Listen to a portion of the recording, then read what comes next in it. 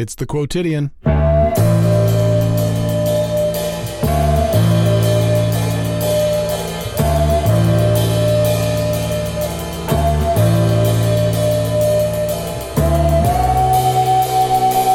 It's part 2 of my conversation with Kobayashi Hsieh.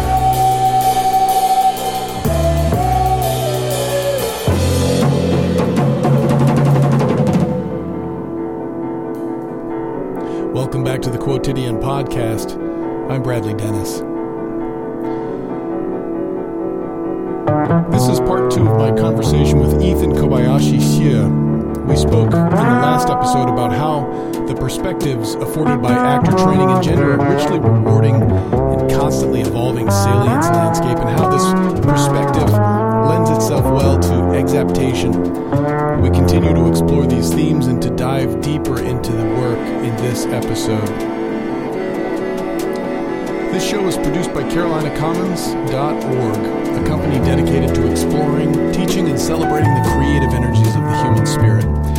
For more information, please visit the website. And I want to thank you for being here and continuing your support of this work. And if you'd like to offer more direct, read financial support, please go to patreon.com/The Quotidian. Please enjoy the second half of my conversation with Kobayashi Hsieh.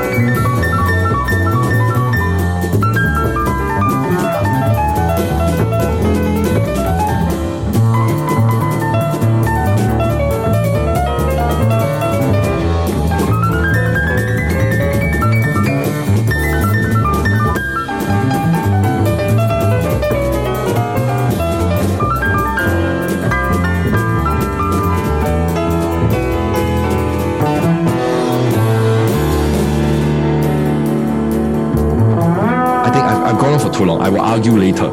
Please go. Well, there's several things occur to me as you're talking about this. One, you are approaching territory that I think Victor Turner and Richard Schechner really wrestled with, which is how, but they were really pointing at how do we re-ritualize the theater and how do we make this a transformative experience for everyone.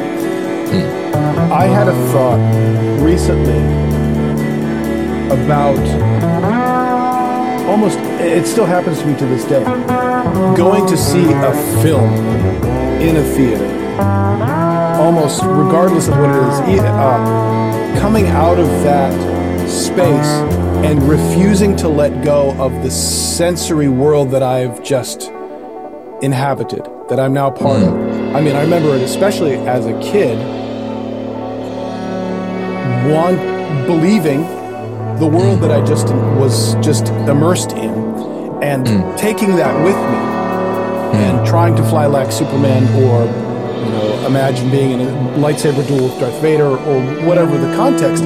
But that still happens to me watching a movie that I am now trying to speak in that dialect, or I'm trying to move like that character, or that I'm unwilling to let that go. And that what you're talking about is, in some sense, in my mind at least, is an invitation and an attempt to help the audience convey that landscape, that sense of salience that they were experiencing beyond the confines of the theater, and to take it and those ideas out into the world. Yes. Is that accurate?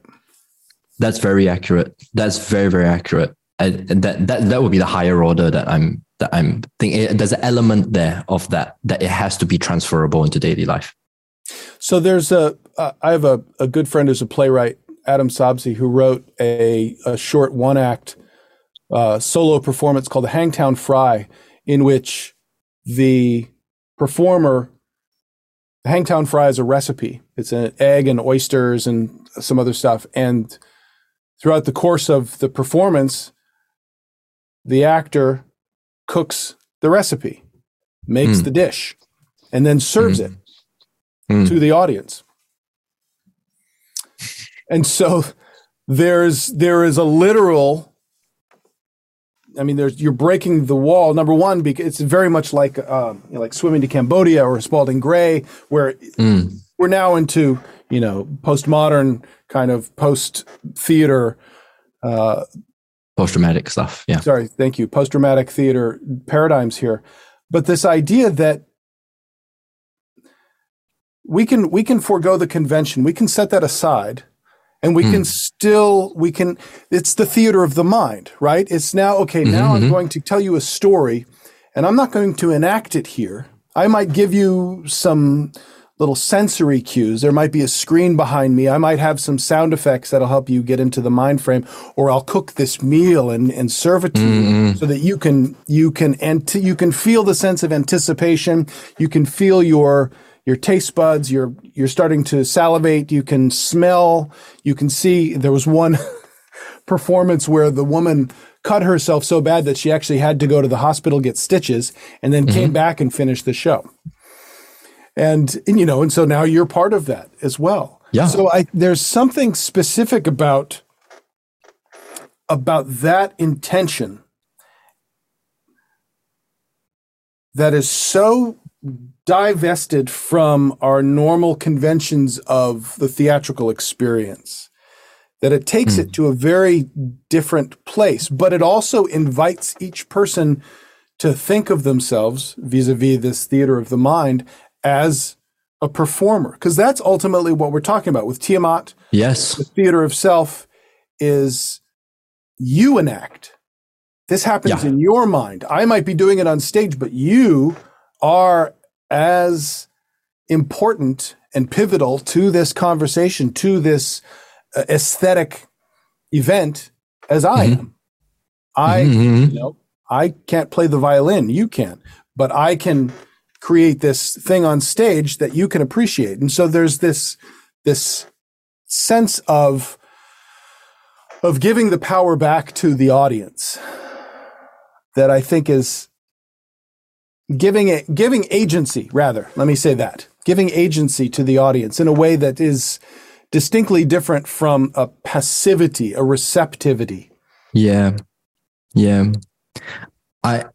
First of all, I want to slightly push back on the idea of giving agency. I think that that agency is not something necessarily to give, but I think it's cultivating agency in an audience. That's a good distinction. Cultivating. Yeah. It's cultivating agency. Yeah. Because I think what's happening is, like you rightly so, you pointed out this wonderful, wonderful insight here, which is just as much as the actor goes, there is a part of me sitting where the audience is going, I'm there too. In any good scenario, I think in any good show, you feel that, right? Not necessarily in that I know your experience, but it's like I'm with you, in a relational sense. And so when the audience is with this person, it sometimes feels to me like a little bit of a trick, because let's say that we're watching, let's say we're watching Macbeth, right? And so, it's Act 5, Macbeth is about to destroy the world. And he knows that he's going to fail. It's been told to him, right? And in the audience's idea, in the audience's mind, it's like, ooh, wow, I'm like him. You know, it's kind of like that sensation of even just having a small thread of that thought, like, oh, I'm like that. I'm actually kind of like that, right? As an audience member, like usually when I see something like that, I want to dive into that. And this is just my experience of watching something. If I feel that bit of me that goes like, ooh, that's kind of like me, I'll allow that to go, you know, and go, what would it be like to be Macbeth here?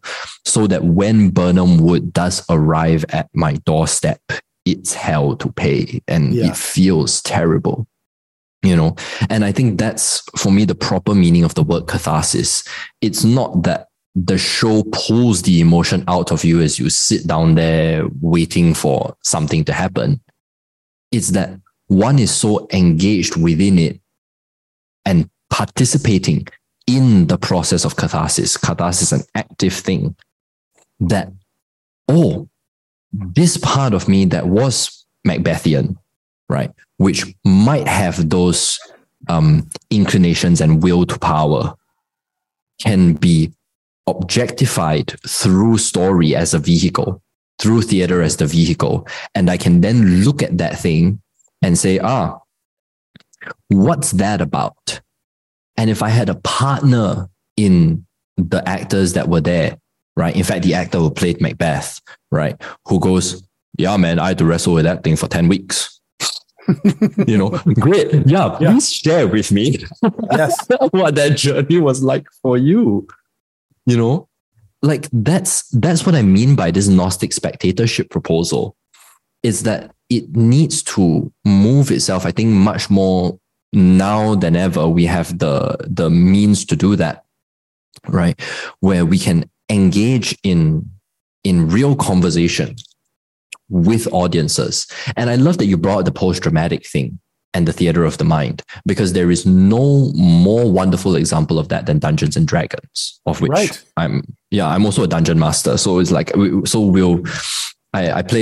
run a campaign based off the Mahabharata. And so there's a whole spiritual level to this thing. Amazing. This is bloody complicated. Oh, I bet. Wonderful. Yeah. But it was, you will love this story. So like we were going through the burning of Kandava, and then it's like kind of one of the, so my party members meet up with Arjun, right? And my best friend plays a druid, right? So he kind of like sees Arjun is like, this guy that I kind of want to respect, and I want to like, you know, I want to get into his good books, sort of, you know.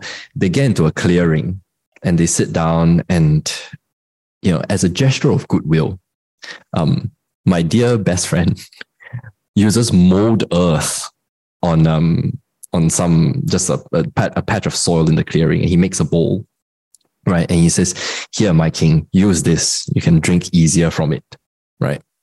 And then, you know, Arjun sort of like looks at him. I had so much fun DMing this bit. I was like, Arjun looked at him and he's like, okay. And then my best friend goes like, yeah, it's my gift to you from the magical world in which I come from, right? As a traveler, this is for you as a gift. And Arjun looks at it and goes, yeah, well, we do the same thing. And he's like, what? I have to wave my hand and green things come out. And then it's like, it makes this thing. It's like, what do you mean?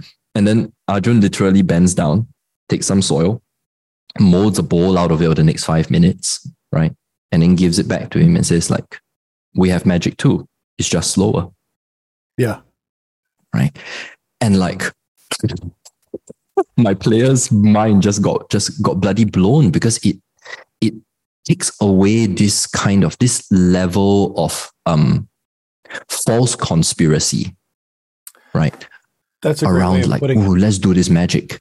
Yeah, it's like the bells and whistles, that as much as we have like bells and whistles in the form of, you know, massive like stage lights with 16 colors that you can control and program, meaning, wow, okay, yeah. In the theater of the mind, right?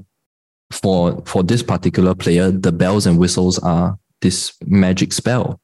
And this is what I mean by the transtextual thing, that Arjun, as playing Arjun, right? I tell him that, you know, hey, magic can be found anywhere. It's fine. We just do it slower.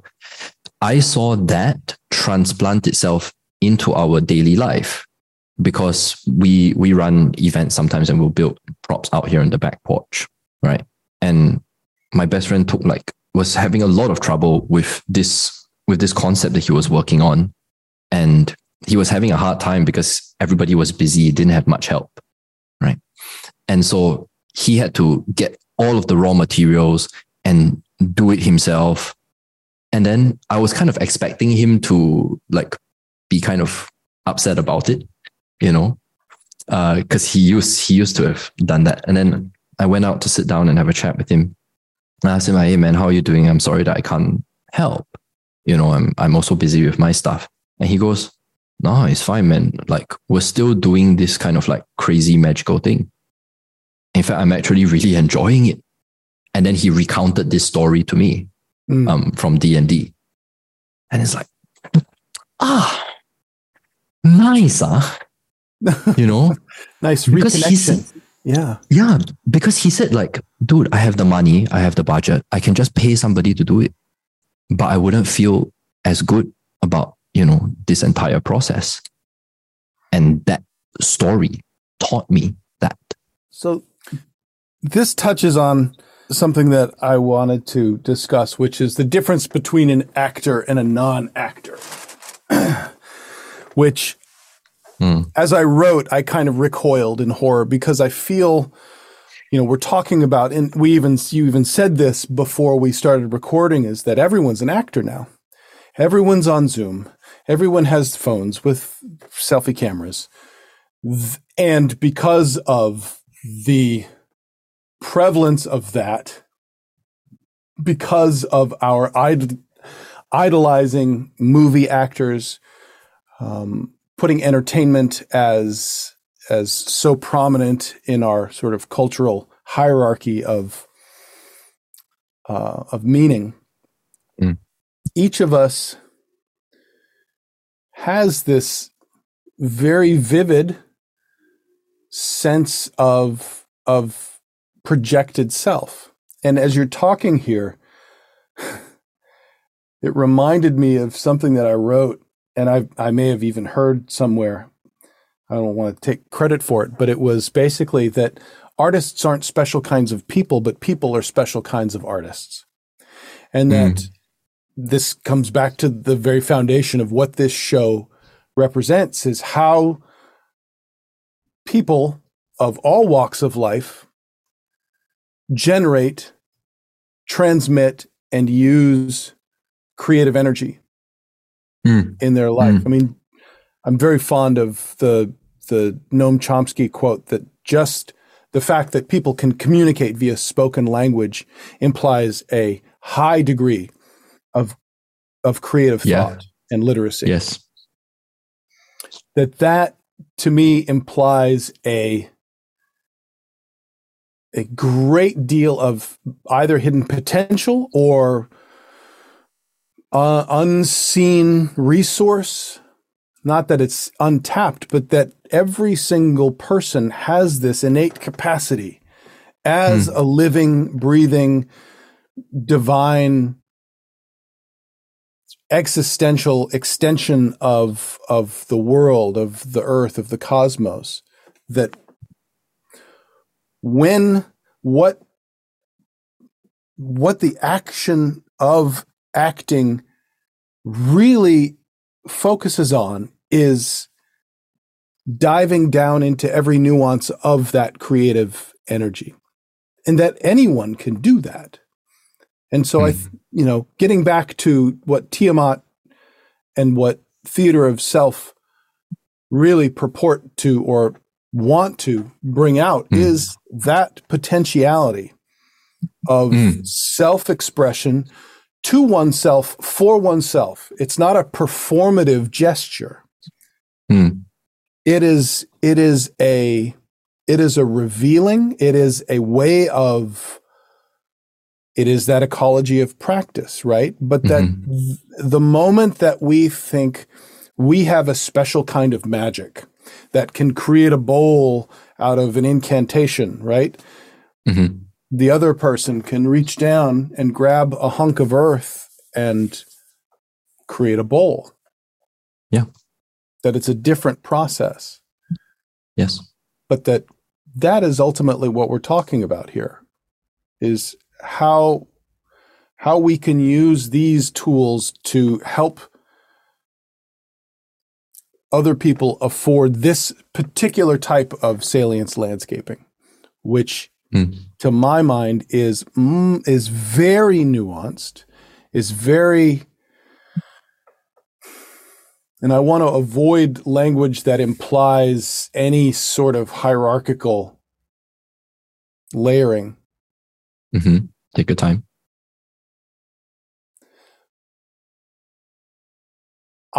It really is an enchantment. It's about, to me, that's the word that encapsulates this process, is a love of the sensate function of a, I don't want to even say intuitive function, because there is certainly an intuition about it, but it really is an experiential, a facility. And everyone does that differently, right? There's no, whether you're doing Meyerhold or Stanislavski, method or Lecoq or whatever, or, there's all these pedagogies that are finding and giving articulate voice to certain aspects of the instrument. But they can be applied, if we're looking at the human body as the instrument of expression, as the instrument of perception, which ultimately we are.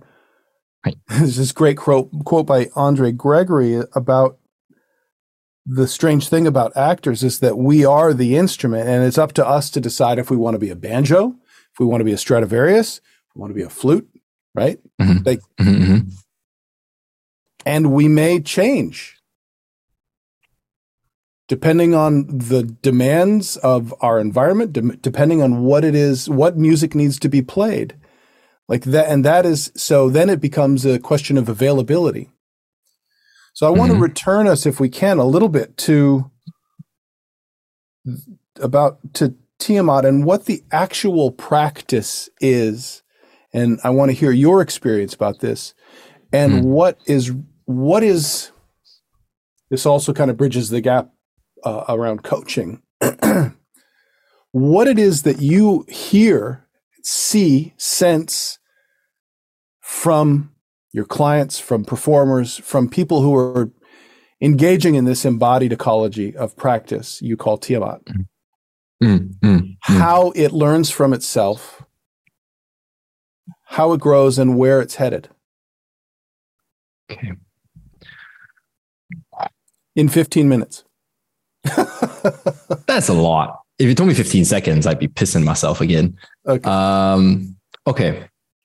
So let me see if I can find a few things which might be helpful here.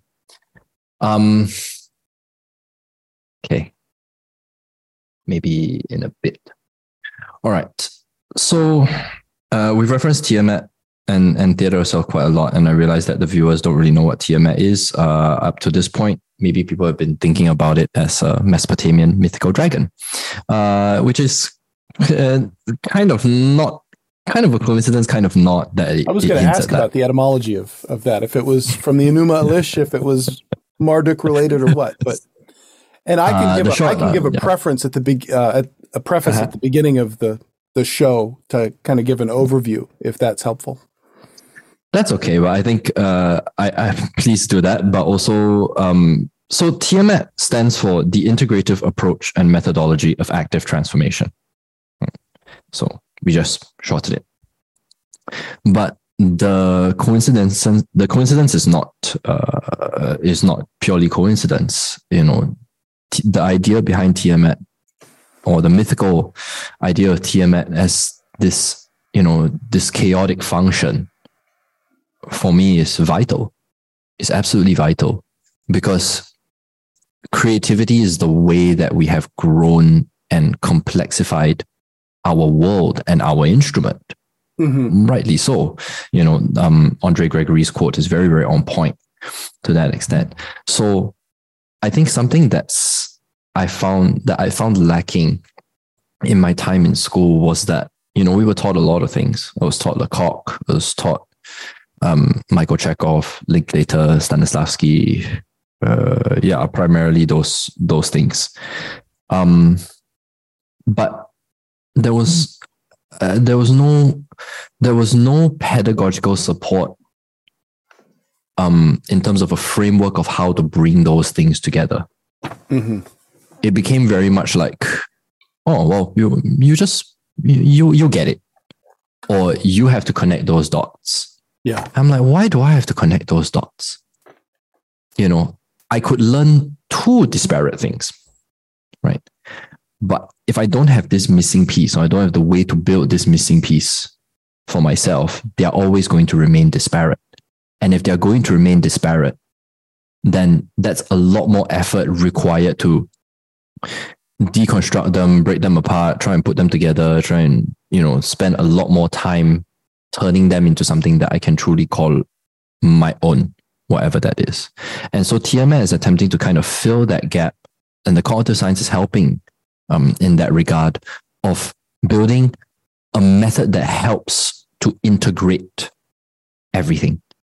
It's a method of integration only. Yeah. It can work as an acting practice in itself. It definitely does for me. I don't know if other directors will find it useful. Although all the actors who have worked with other directors have all gone. Yeah, I have very, very little problems in rehearsal now. Because Tiamat functions on our cognition itself. And I don't just mean our cognition located only in the mind. I don't just mean the thinking function. I also am talking about the somatic dimension, the metacognitive dimension, the transjective rationality dimension, which is how we interact with other people, and in that relational level, get higher order states or achieve higher order states and transcend the self. And then we have the last one, which is enactive imaginality. It used to be called active imagination, and now I've swapped it around, right? It's enactive imaginality. And this is leaning into Koban's work around the difference between imaginal and the imagination, right? Yes. So coming back into salience landscaping. So when I say, okay, let's try and work on the core mechanics that allow performance to be possible, right? Because now, more so than ever, we need that, because we all have cameras and we can all be aware of being observed by one person, by many people, whatsoever. And I wrote this in a paper that I wrote called A Dog Not Named Fluffy, where if you encounter a dog that is, really like boisterous and excited, and it's, is leaping up on you and everything, you can have that experience with the dog, right? And at the same time, which you can do now that you couldn't do 50 years ago, you can go, oh, honey, here, take my phone, take a picture of this. This is great. It'll look good on the gram. And in a funny way, it doesn't destroy this experience. Right. This thing is still very salient. The dog is still fantastic, right? It's like you do that. But there's a part of everybody's brain that then goes, I can take a selfie. I can have somebody to go take a look at it, right? We're portioning that out. Mm-hmm. In that sense, everybody is an actor. Yes, 100%. Because we're using those same mechanics. Except that actors should know how to use that mechanic better. Because let's face it, actors are also facing a mental health crisis. And I say that they have quite a big brunt of it. Yes. And of course, it's been 100 years plus at this point, whereby, there are many different versions of Stanislavski now. And I'm not just talking about the Strasbourg. I'm not just talking about Unterhagen. I'm talking about individual teachers all have their own take. And it's as recent as like viewpoints. There are many different kinds of viewpoints and they differ with each practitioner, you know? So why is it doing that and diversifying out, and the artists are trying to bring that back in, you know? And where if we just had one integrative approach that is rooted in cognition, in the cognitive science, that's rooted in the way that we are designed to work, then it's kind of like those parts can fit a little bit better together. No, maybe we just look at the body. Never mind the Lecoq body. Never mind the neutral body. Never mind the psychological gesture body. Leave that aside. Look at the body. What's it telling you? What are you feeling inside? Okay, maybe if like I did this with John also, right? So it's like, look, the way that you're sitting, right? So if I'm here, it helps that we're both bald, right? Nice. If I kind of smile, if I smile the way you do, and I want to try and get your gaze a little bit. Well, the camera's mirrored, so it's the right side. It's the right eye that does that. And to kind of bring into play here this ritual balance that I'm talking about, I can take your form, I can adopt your form. And at the same time, I want to observe how that's changing how I'm experiencing this relationship. Could you just say, there once was a rat named Arthur? There once was a rat named Arthur. There once was a rat named Arthur. You're right. So your throat, your soft palate's lifted. There once was, right. So if I just pay attention to all of these things that are happening introceptively, proprioceptively with the body, can I, like you did, walking behind that person on the street and go, okay, well, what's their way of being? What's that like? Maybe I'll know how to be a father a little bit. You know, maybe I'll know a little bit about what it's like to live in North Carolina. You know, maybe I'll know what it's like to see the world in the way that you do. And this is an exercise that we do. Yeah. There is an intuitive leap here, which is crucial, which is I have to trust that when I inhabit your frame of reference as closely as I can and with as articulate a sense as possible, that the information that I receive from that is true. That it is that I have to trust my basic humanness and your basic humanness. That is the commonality. That's the substrate of our work. That is really, that it gets down to the spiritual dimension of it.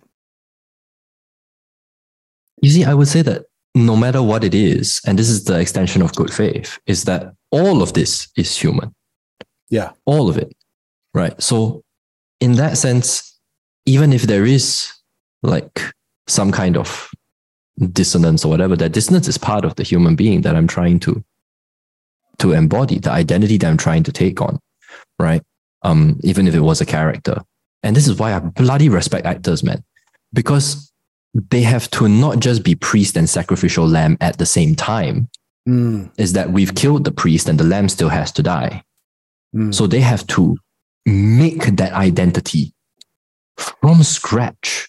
We found the material, whatever they have, and they got to try and piece that together from whatever they've learned and hopefully have some fluency in the technique to craft this identity, including parts of themselves, decenter from themselves and adopt this identity and its respective salience landscape. It's like if you were playing a drunk and there was an alcohol bottle on stage and that thing is not salient to you, even in just like side-eyed like acknowledgement and deliberate avoidance of said alcohol bottle, if it's just not within your salience landscaping, it's not believable.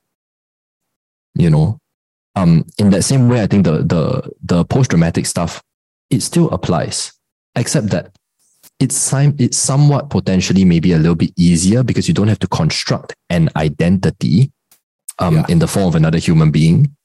You might create an abstract salience landscape, right? So what is it to purely be death, or what is it to be water only?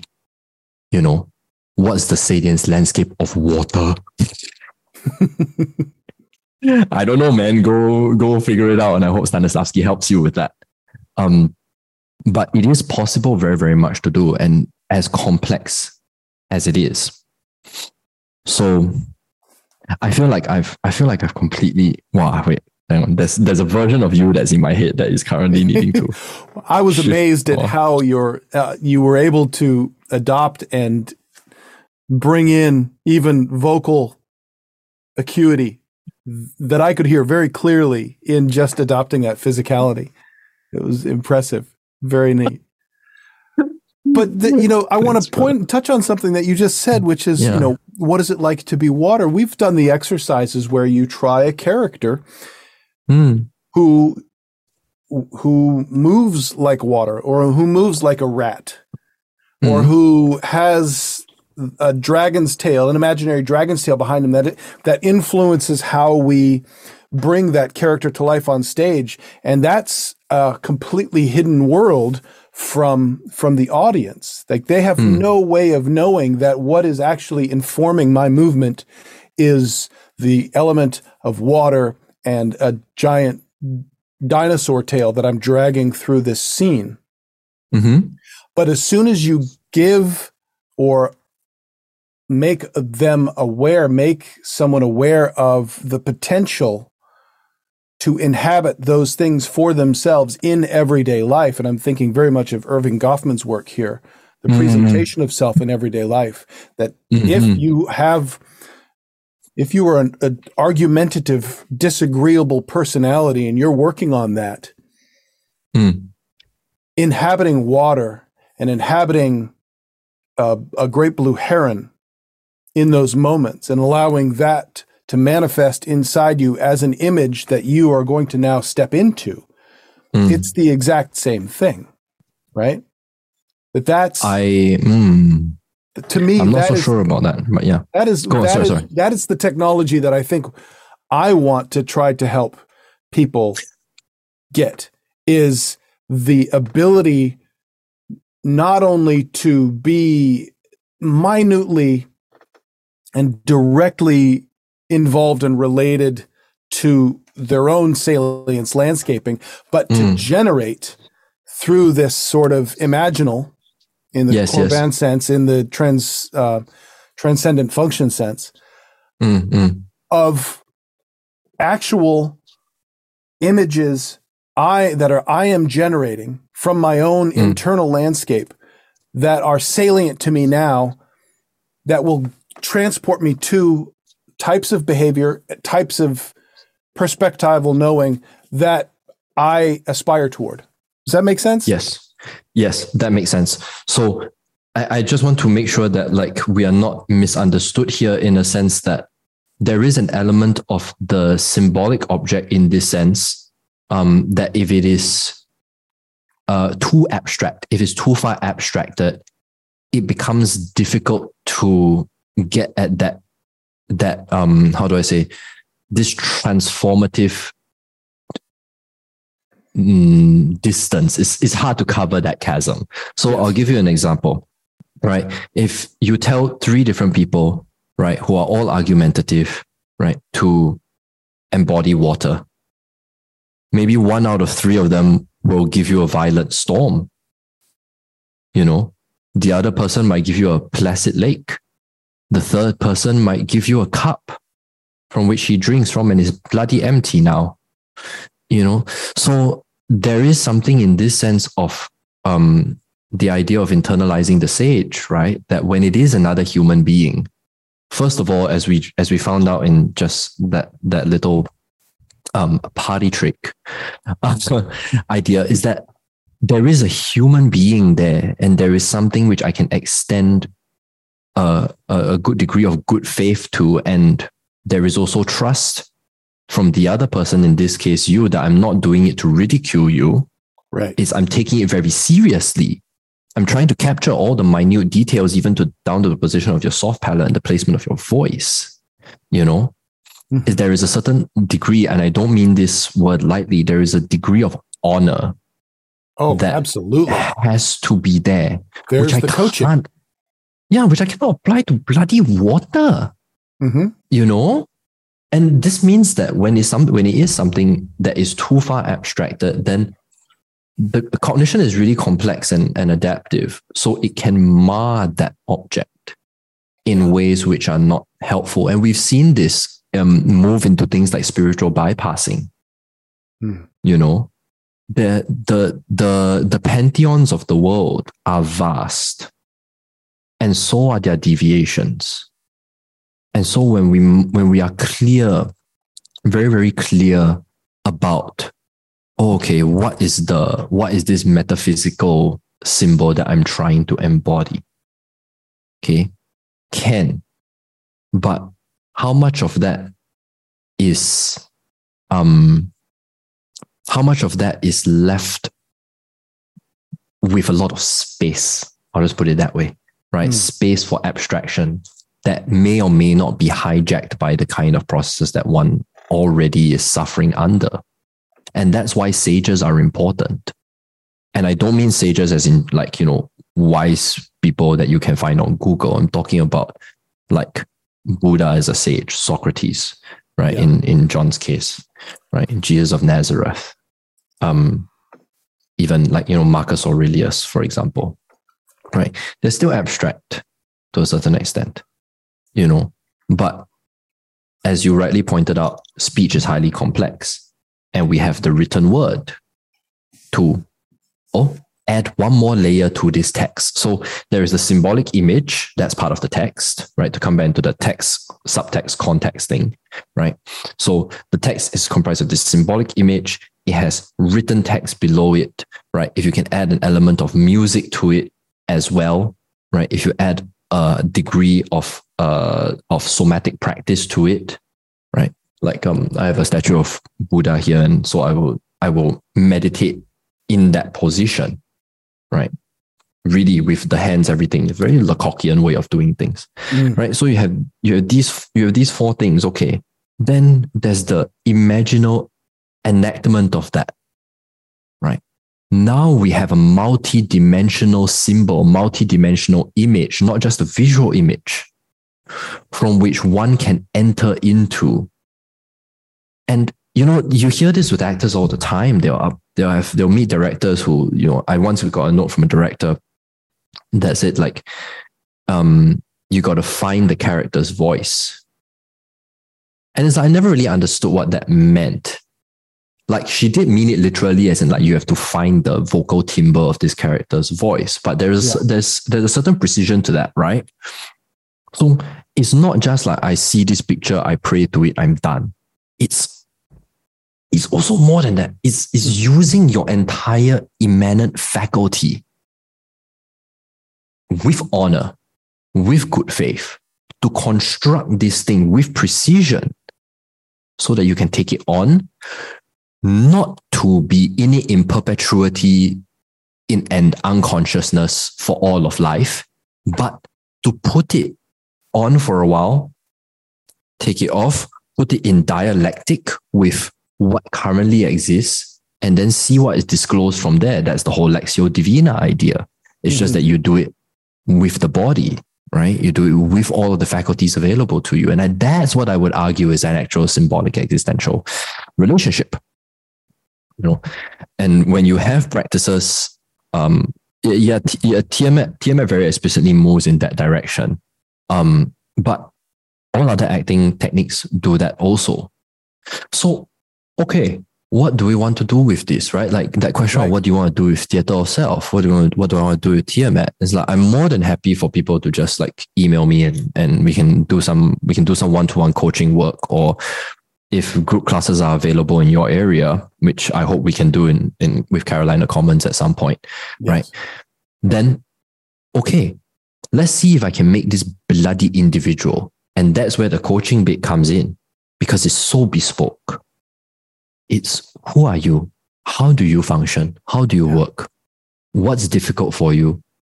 If your vocal faculty is low resolution, like so you might not have the same quality of definition in terms of being able to isolate certain parts of it. Okay, great. Teach you. Let's try and learn that. Right? Mm-hmm. Movement. Okay, try. Do that. But here's the problem. What if somebody doesn't talk? What if they're sedentary and they don't move? Yes. What if they say, I'm not creative, I have no imagination? Yes. Right? Then what do? Well, you first have to adjust, like really through a place of deep compassionate understanding, I think. And this is my philosophy as a coach, right? Part of my enactive philosophy as a coach. It's like, I want to figure out how you're perceiving the world. If I can figure out how you're perceiving the world, I can see things as you are. So sometimes I'll like embody them, and they might not know I'm doing that, but I'm trying. Or sometimes I'll explicitly tell them that I'm doing that.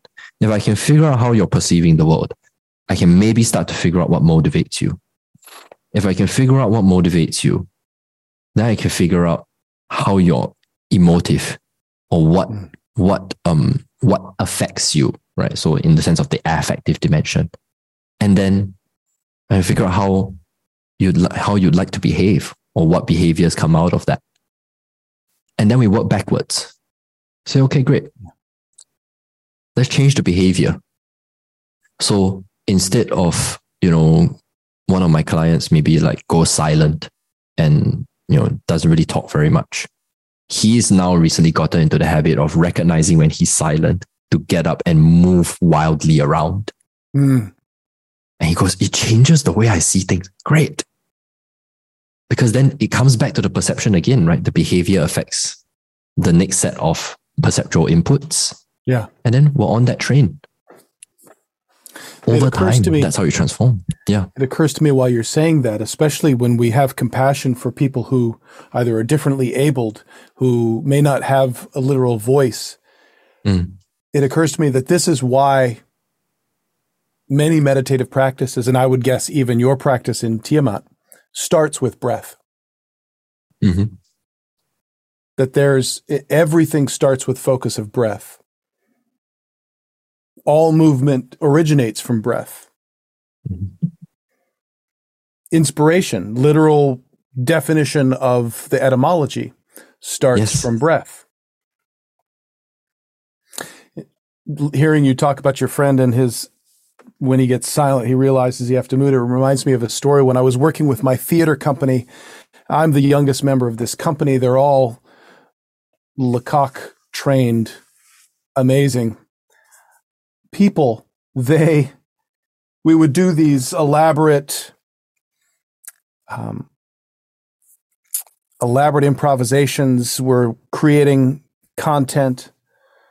And then we would get down, we would write, and we would just idea jam. And I would be amazed at how brilliant these people were. And I would get nothing. Brain foggy, sitting there. How can these people be so much more creative than I am? And one day in rehearsal, out of pure frustration, I got up and I started pacing. The moment that I did that, the ideas started coming. And more and more. And at that moment, I realized, that's where I have to go in order to enact, in order to connect to to that inspiration. I literally have to breathe with my whole body. So I think we have a lot more conversations to have around this work, around these things. So we've only just laid like the macro umbrella. Yes, we haven't Part gotten one. deep into the weeds yet. Part 1. Part 1 of 50. We're going to do our own making sense of the theater crisis. Oh, yes.